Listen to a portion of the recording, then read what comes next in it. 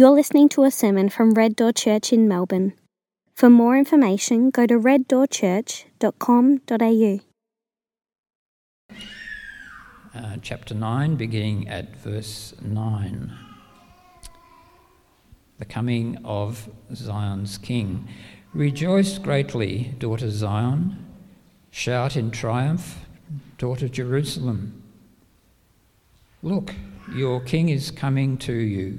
He is righteous and victorious, humble and riding on a donkey, on a colt, the foal of a donkey.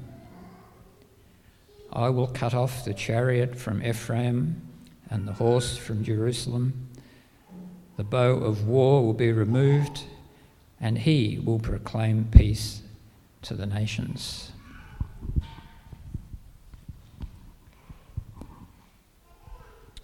And the second reading is from Luke, chapter 19, beginning at verse 24, the triumphal entry.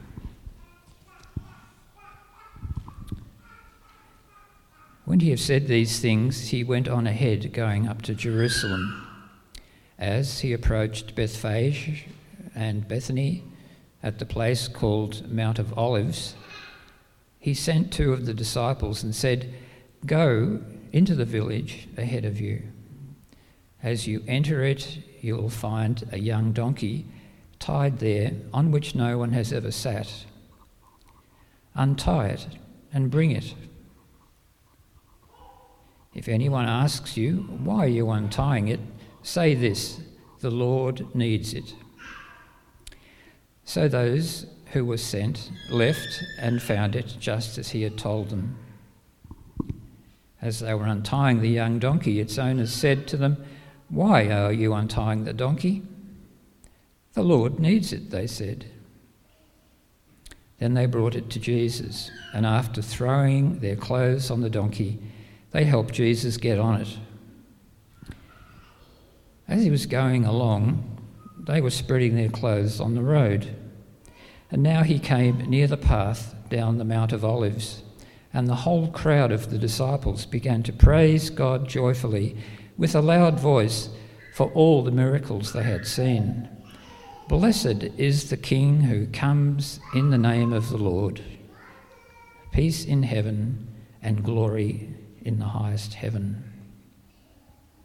Some of the Pharisees from the crowd told him, "Teacher, rebuke your disciples." And he answered, "I tell you, if they were to keep silent, the stones would cry out." This is the word of the Lord. Thanks be to God. Chapter 19.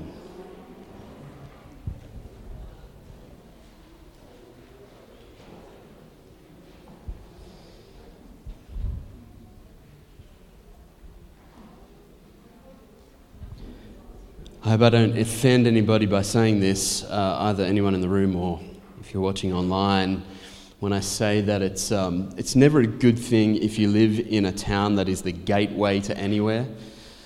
You know these towns, they'll have a sign out as you enter them, gateway to X. I went through a few of them a couple of years ago when my wife was very generous and let me go away for a week camping in the high country, in the Victorian Alps, my favourite place in the country. And you will pass through several towns on the way up there that are the gateway to the Victorian Alps or the gateway to the high country. And basically what those signs are saying is that we have nothing to offer you as a town, but we are close to the place that you think is cool. And so by association, we're cool too, right?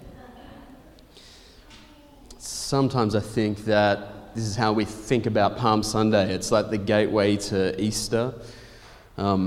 There's nothing really in it for us, but it's the beginning of Holy Week, and so we have to pass through it, and we might stop and, I don't know, buy a coffee at the service station on the way through.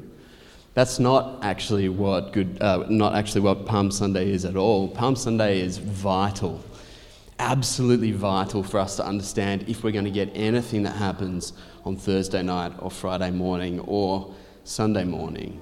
It's absolutely vital for us. And that's why it marks the beginning of Holy Week. And I think one of the great gifts that was given to me being here yesterday for the family day was just the fact, and this is a fact, apply it to anything that you know about Christianity, about God, the opportunity to engage with little ones and understand what all this means from their perspective is so helpful. So helpful. Lest you think that you're kind of patronizing Holy Week by explaining it to kids, you need to know, no, actually that's where the good stuff is. That's where the real meat is. I said it before, the deep end of the theological pool, if you want to jump in there, that's where you'll find Jesus loves me, this I know, for the Bible tells me so. That's where you'll find all the great anthems and lessons that we want our children to know, and understanding it from their perspective gives us greater understanding ourselves. So that's kind of how I want to approach this Palm Sunday. Simply taking the account from Luke's perspective, working through it a couple of verses at a time and seeing how it paves the way for us into the rest of Holy Week. So, let's start at verse 28. Luke says, when Jesus had said these things, he went on ahead up to Jerusalem. One verse, packed with a lot of meaning.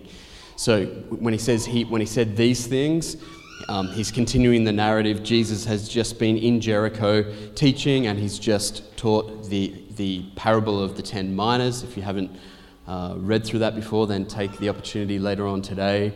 But the important part of that first verse is not the first, but the second part where he says he went on up to Jerusalem. That is the trigger. That is the trigger verse for all of the most important stuff that Luke describes in his gospel account. This final week of Jesus' life that Luke really zooms in on and gives us a visceral view of. This is the trigger for it. Jesus turns his face towards Jerusalem. Jesus starts the journey towards Jerusalem. It's in Jerusalem that he will fulfill the purpose of his incarnation, that is, his crucifixion and resurrection. So Jesus in Jericho, at the lowest point on the face of the earth, I'm pretty sure, way low down below sea level, starts to make this epic hike. You don't kind of get the sense of it in the text, but this is an epic hike up to the top of the mountain where Jerusalem is. And so I'm told that if you do this hike, first of all, take a lot of water. It's always hot. It's always dry. This is a barren landscape that you're walking through. And what you're rewarded with, apart from the sort of transporting experience of being in the Holy Land, being in the city of Jerusalem, is that you're also greeted by this sort of refreshed landscape, an irrigated landscape. You can move from brown to green. And so this is the way that Jesus is going. Apparently halfway through the journey, you make it to sea level. So that's how low down Jericho is. And this is where he begins, and where he finishes up in this passage is in Jerusalem, there to die. There to die. He knows that with every step he takes up that journey uphill, every step of ascent is a step towards the cross. He knows this. So can you just imagine starting out that journey knowing that the destination is death? Some of you guys don't want to wake up in the morning because you've got a hard week of work ahead of you. Imagine Jesus. He doesn't have a hard week of work ahead of him. He's got the final week of his life ahead of him, climaxing in an excruciating, quite literally excruciating death. This is a death march. And we pick up the narrative as he takes the first step of it. In Mark's gospel, he records Jesus giving very definite, very graphic explanation to his disciples of where he is going and what it means. So in Mark chapter 10, he says, They were on the road going up to Jerusalem. Same thing. Up to Jerusalem. And Jesus was walking ahead of them. The disciples were astonished, but those who followed him were afraid. And so taking the 12 aside again, he began to tell them the things that would happen to him. See, we are going up to Jerusalem. The Son of Man, that's his favourite title for himself, the Son of Man will be handed over to the chief priests and the scribes, and they will condemn him to death. Then they will hand him over to the Gentiles, and they will mock him, spit on him, flog him, and kill him. And he will rise after 3 days. He knows exactly what this journey is all about. He knows that it's a death march, and with every step, he knows every step is taking him closer to that final destination. Now, as his followers and him and maybe a bunch of people who have sort of been gathered around him, maybe just checking him out, unsure about who he is and whether he is, in fact, what the rumors say he is, the promised Messiah, the deliverer of Israel, those who have been attached to him, those who could be bothered walking all the way up to Jerusalem, they now come to within a few k's of their destination, and we pick it up at verse 29 through to 30. It says, as he approached Bethphage and Bethany, at the place called the Mount of Olives, he sent 2 of the disciples and said, go into the village ahead of you. As you enter it, you will find a colt tied there on which no one has ever sat. Untie it and bring it. If anyone asks you why are you untying it, say this, the Lord needs it. So those who were sent left and found it just as he had told them. As they were untying the colt, the owner said to them, why are you untying the colt? The Lord needs it, they said. This is a weird part of the story. You could be forgiven if you just skipped over this and got to the rest, because this is a strange little episode. The thing is, though, all 4 Gospels record this episode, which is rare. Normally you get Matthew, Mark and Luke kind of on the same train, and then John's off. He's more of an artist. He's more esoteric. Here you have an incident that seems like kind of inconsequential, recorded by all 4 gospel writers. And the reason they all record it is because it's absolutely filled with symbolic meaning, with profundity, and it's stuff that we don't get because we're not first century Jews, but those who saw it would have got it. And Jesus has obviously very clearly orchestrated all of this to happen in this way.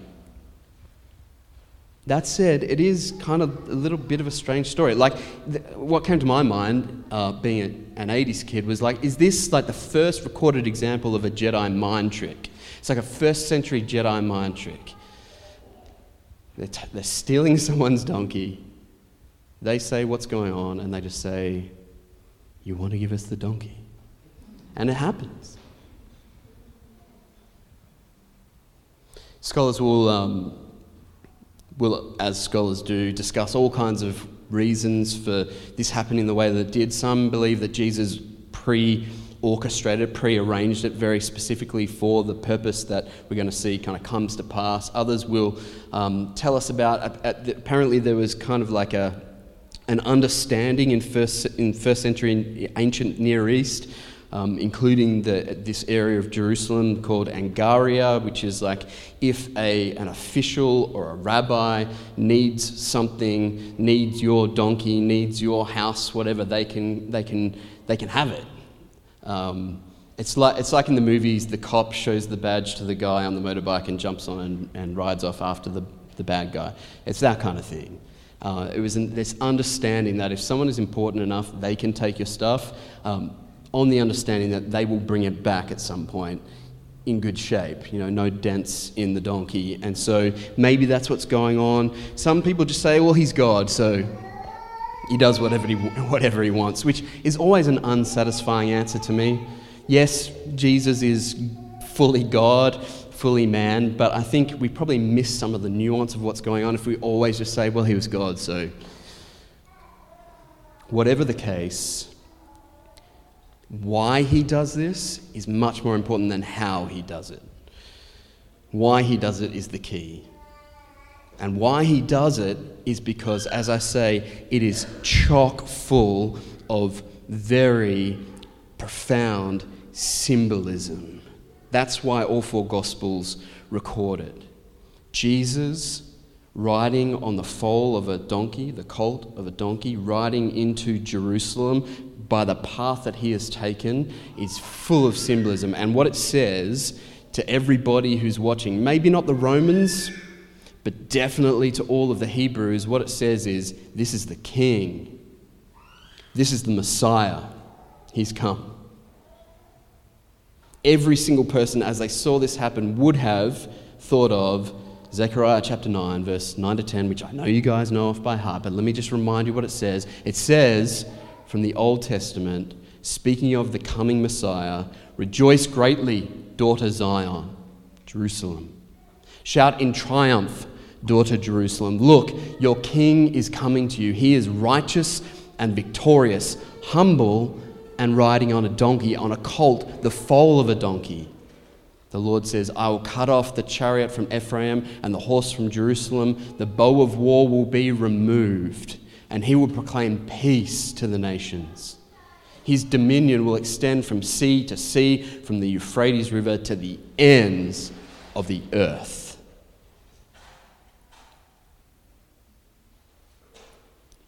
This is a promise from God way ahead of time about what the king will look like when he comes. Now, all of Jerusalem, every Jew, every Hebrew man, woman, and child at this point in time is on the edge of their seats waiting for the Messiah to come. The Romans have come, oppressed them.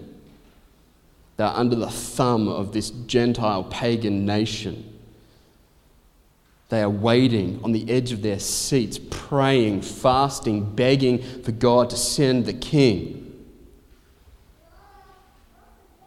And so when they see this, they get it. They get it. And Jesus has planned it to make a very explicit statement. Up until now, he's been very self-effacing. He's been like, well, you know, if someone says, you might be the Messiah, you just healed me from paralysis. He's like, just keep it on the DL for now. He doesn't want to trigger anything ahead of time. In John's Gospel, he keeps saying, my time has not yet come. So now the time has come. That trigger, as he steps, that first step from Jericho to Jerusalem, is sort of punctuated in capital letters as he sits on this donkey and rides in by this road to the city of Zion, the city of Jerusalem. It's unmissable.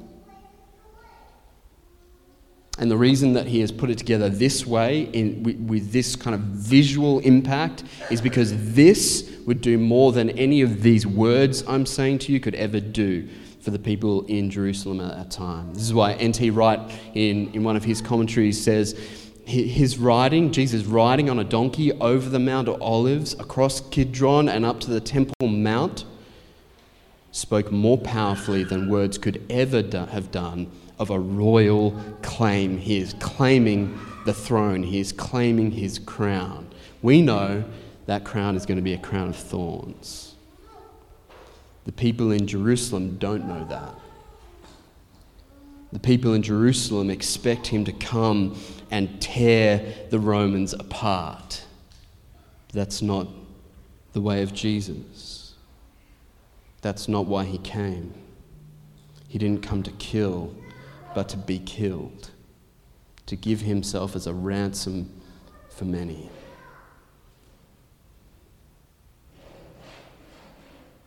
Now, this scene that he has set up, like a director of a film, set this scene, put characters in place. The theological backdrop is clear, meticulously arranged. This scene plays out just exactly how he wants it to. Verse 35 to 38. Then they brought the donkey to Jesus, and after throwing their clothes on the donkey, they helped Jesus get on it. And as he was going along, they were spreading their clothes on the road. Why? Because this is what you do for a king. You can read this through the Old Testament. This is what you do for a king. We like to do purple carpet. Here they do clothes, cloaks. They were spreading their clothes on the ground. Other gospel writers will talk about the palm branches that lend their name to this Palm Sunday. Luke's not so big into palms. Who knows why? He's into the clothing. So, clothes on the ground, palm branches. Now he came near to the path down the Mount of Olives, and the whole crowd of the disciples began to praise God joyfully with a loud voice for all the miracles they had seen. They're putting it all together. Teaching with authority, miracles, donkey riding into Jerusalem. All they can do is praise God. Blessed is the King who finally comes in the name of the Lord, quoting the Psalms. Peace in heaven and glory in the highest heaven.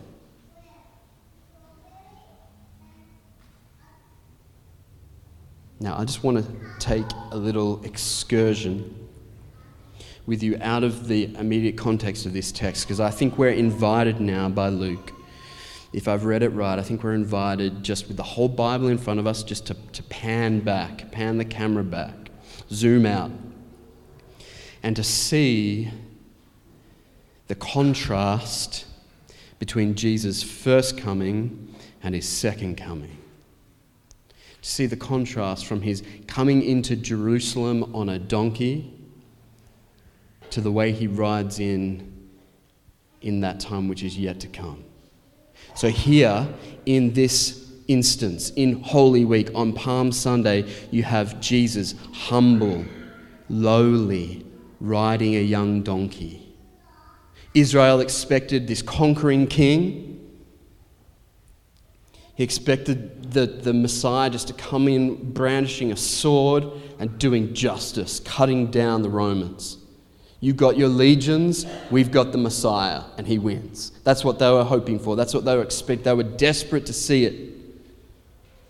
And yet, the way he rides in is not on a horse, but a donkey.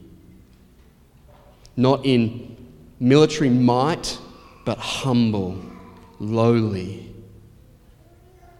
He comes in peace. That's what this picture tells everyone. This is the king, but he's coming in peace. Remember what Zechariah said. Now, when we pan forward, fast forward, some way into the future, either tomorrow morning or in 10,000 years, we don't know when, but when Jesus comes again in his second coming, he won't be on a donkey, but on a horse. He won't be here to make peace, but to make war. It's very important that we get this if we're going to understand the whole story. So in Revelation chapter 19, this is what we're told. John sees this vision. I saw heaven opened, and there was a white horse. Its rider is called Faithful and True. And with justice he judges and makes war. His eyes were like a fiery flame, and many crowns were on his head. He had a name written that no one knows except himself. He wore a robe dipped in blood, and his name is called the Word of God. The armies that were in heaven followed him on white horses, wearing pure white linen. A sharp sword came from his mouth, so that he might strike the nations with it. He will rule them with a rod of iron, an iron rod. He will also trample the winepress of the fierce anger of God, the Almighty. And he has a name written on his robe and on his thigh, King of Kings, Lord of Lords.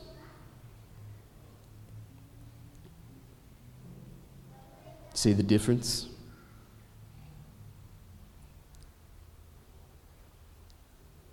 Both descriptions of Jesus coming to his people. One, a description of a humble, lowly sacrifice, riding a beast of burden, coming in peace. The other one, a warrior on a white horse, come to make war on injustice and sin and evil and everything that's wrong with the world. So we need to get this. This Holy Week is an invitation to us. It's an invitation to come to Jesus, who is here to make peace with us. He will make peace by sacrificing himself. The blood will be his blood. He extends his nail-pierced hands in peace to us, but it won't always be the case. Now is the time to make peace with God. Now is the time to be reconciled to God. Come to Jesus when his arms are open wide in love and redemption. Don't wait for when he comes on a horse, brandishing a sword. Now I know that the book of Revelation is full of symbolism. Swords coming out of mouths. But I don't think the meaning of that is unclear to us. Now is the time. Now is the time to be reconciled to God. Throw yourself on his mercy. He is lowly, humble. He rides in peace. For now. And so his disciples say, verse 38, "Blessed is the King who comes in the name of the Lord, peace in heaven and glory in the highest heaven." Don't be like those proud religious rulers of that day. Don't be like them who saw Jesus' humility, saw his willingness to sacrifice himself, saw him embodying the free love of God for all people, and chose to reject him, chose to condemn him. Don't be like them. You can be. Please don't be. Their response to seeing this graphic illustration of God's goodness and mercy and love, the fulfillment of his promises. Remember what the scripture says, all of God's promises have their yes in Jesus. Their response to seeing this in front of them is to say, verse 39, some of the Pharisees from the crowds told him, "Teacher, rebuke your disciples." They're saying you're the king. They're saying you're the Messiah. They're saying you are God with us. Rebuke them. Point out their blasphemy. Utter rejection of all that they're seeing. And he says in response, I tell you, if they were to keep silent, the stones would cry out. And I just love that with all of my heart. I love that. This is one of the reasons I love Jesus. All of the most important stuff is true. All the best reasons for loving him is why I love him. Holy Week is why I love him. But I also, just a part of me loves him because of that. I love the sass. My daughter is very sassy, and I can never be that angry about it because she's a bit like Jesus when she's like that. I don't know how you'd respond to this. The Pharisees, the religious elite of the day, the people for whom, they pass through and everyone sort of bows their heads in deference, they say to Jesus, rebuke your disciples. It's not a recommendation, it's a command. Rebuke them. How do you respond to that? I would be like, yeah, okay. Or like at the best, maybe like, you rebuke your disciples. Like something really weak and pathetic. Or I would get home later that night and think, I should have said this to those guys. Jesus, in the moment, just like a what's that called in the Westerns? Gunslinger. He does this all the time. I tell you, I just see him I know he comes in peace on a donkey, he's humble and lowly, but I just see a little bit of swagger as he says, I tell you, If they were to keep silent, the stones would cry out. Now, I was talking about this with my kids yesterday as we read this passage together, and they were like, really? And my immediate response as a kind of post-Enlightenment, Western, civilized human being, enlightened, was to say, well, this is called exaggeration, hyperbole. They're like, what the heck is, why did you just make up that word? I was like, no, hyperbole, it's an actual word. It's like, he's exaggerating. He's like, I can't shut them up. What they're saying is so important that it has to be said. But then I was thinking about it this morning, and I don't know. Maybe he's just like spitting facts. Maybe if they shut up, the stones really do cry out. It wouldn't surprise me. This is the kind of magic that Jesus has. These are the kind of miracles that he performs. All of creation knows who Jesus is, even if the Pharisees don't. Or they wish they didn't. All of creation knows. All of creation, remember Romans 8? All of creation is just groaning in eager anticipation of Jesus' second coming. So would they not have recognized the first? I think they probably did. The stones, the stars, the sea. Remember Isaiah's description of Jesus' second coming? This is what he said. He says in Isaiah 55, he says, you will go out in joy, be led forth in peace. You guys sing this in the 80s in church? I did. The mountains and the hills will burst into song before you, and all the trees of the fields will clap their hands. Why? Because the creation knows its creator. And when that creation comes to fulfillment, final redemption and restoration, it's going to have a party. So I don't know. I'm leaving the door open to the possibility that if the disciples shut up, the stones start crying out.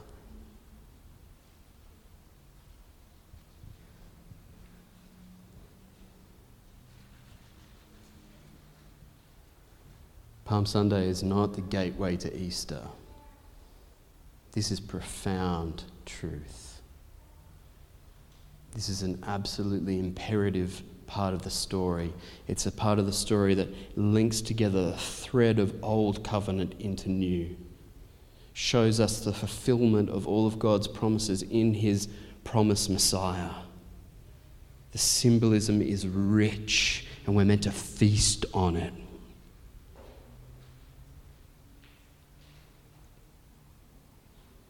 How are you going to respond this Holy Week?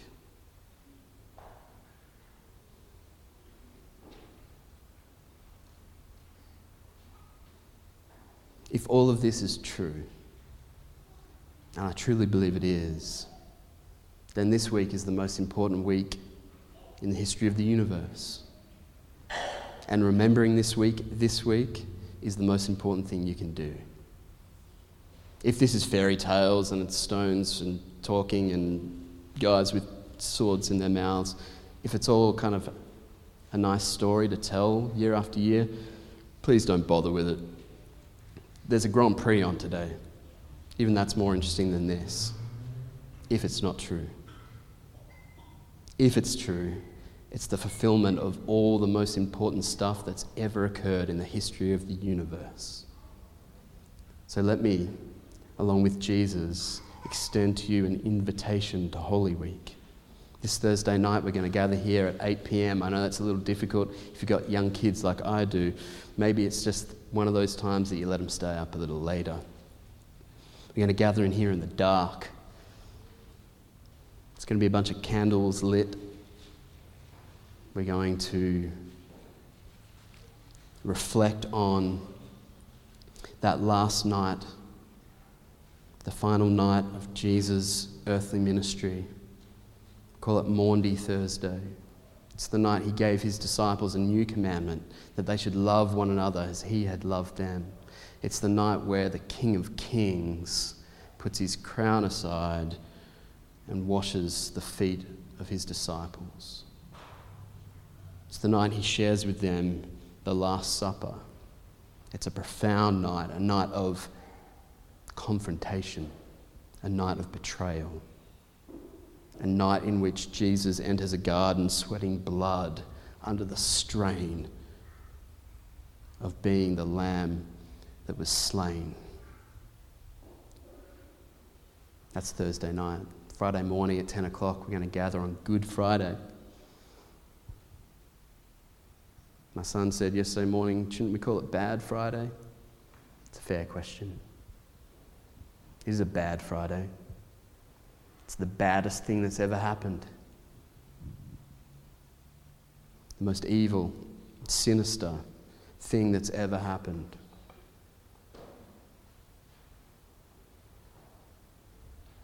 The God who spoke into existence the universes is nailed to a wooden cross and killed for the sake of his enemies.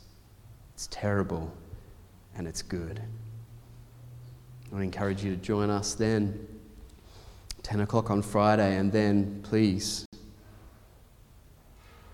come back. Come back for the best day of the year. Some of us get all caught up in Christmas. It's got nothing. It's got nothing on Easter Sunday. Easter Sunday is Resurrection Sunday. It's the day we remember that all of God's promises have their yes in Jesus because death could not hold him down. He is risen. And so, because he is risen, yet we will be as well. Encourage you, please come. Invest that time over the coming week, Holy Week. Let me pray for us. Father, I thank you for your word to us. You are so faithful to speak to us. I praise you and thank you for all of your promises laid out over thousands of years throughout the Old Covenant, all of these signposts pointing towards the coming Messiah. And I thank you for this scene that we've seen this morning, this scene of your Son fulfilling all of those promises. He is the King of Kings, the Lord of Lords. And now as we wait for him to return, riding that white horse, I ask that you would please call us by your effective Holy Spirit, that you would effectually call us to repentance, to faith, to trust in our Lord Jesus. Please do the work of reconciliation and forgiveness among us. Make this church a lighthouse of redemption until that day when you come again. We love you. We thank you for all that you've done for us and all that you're going to do in the coming week. We pray in Jesus' name. Amen.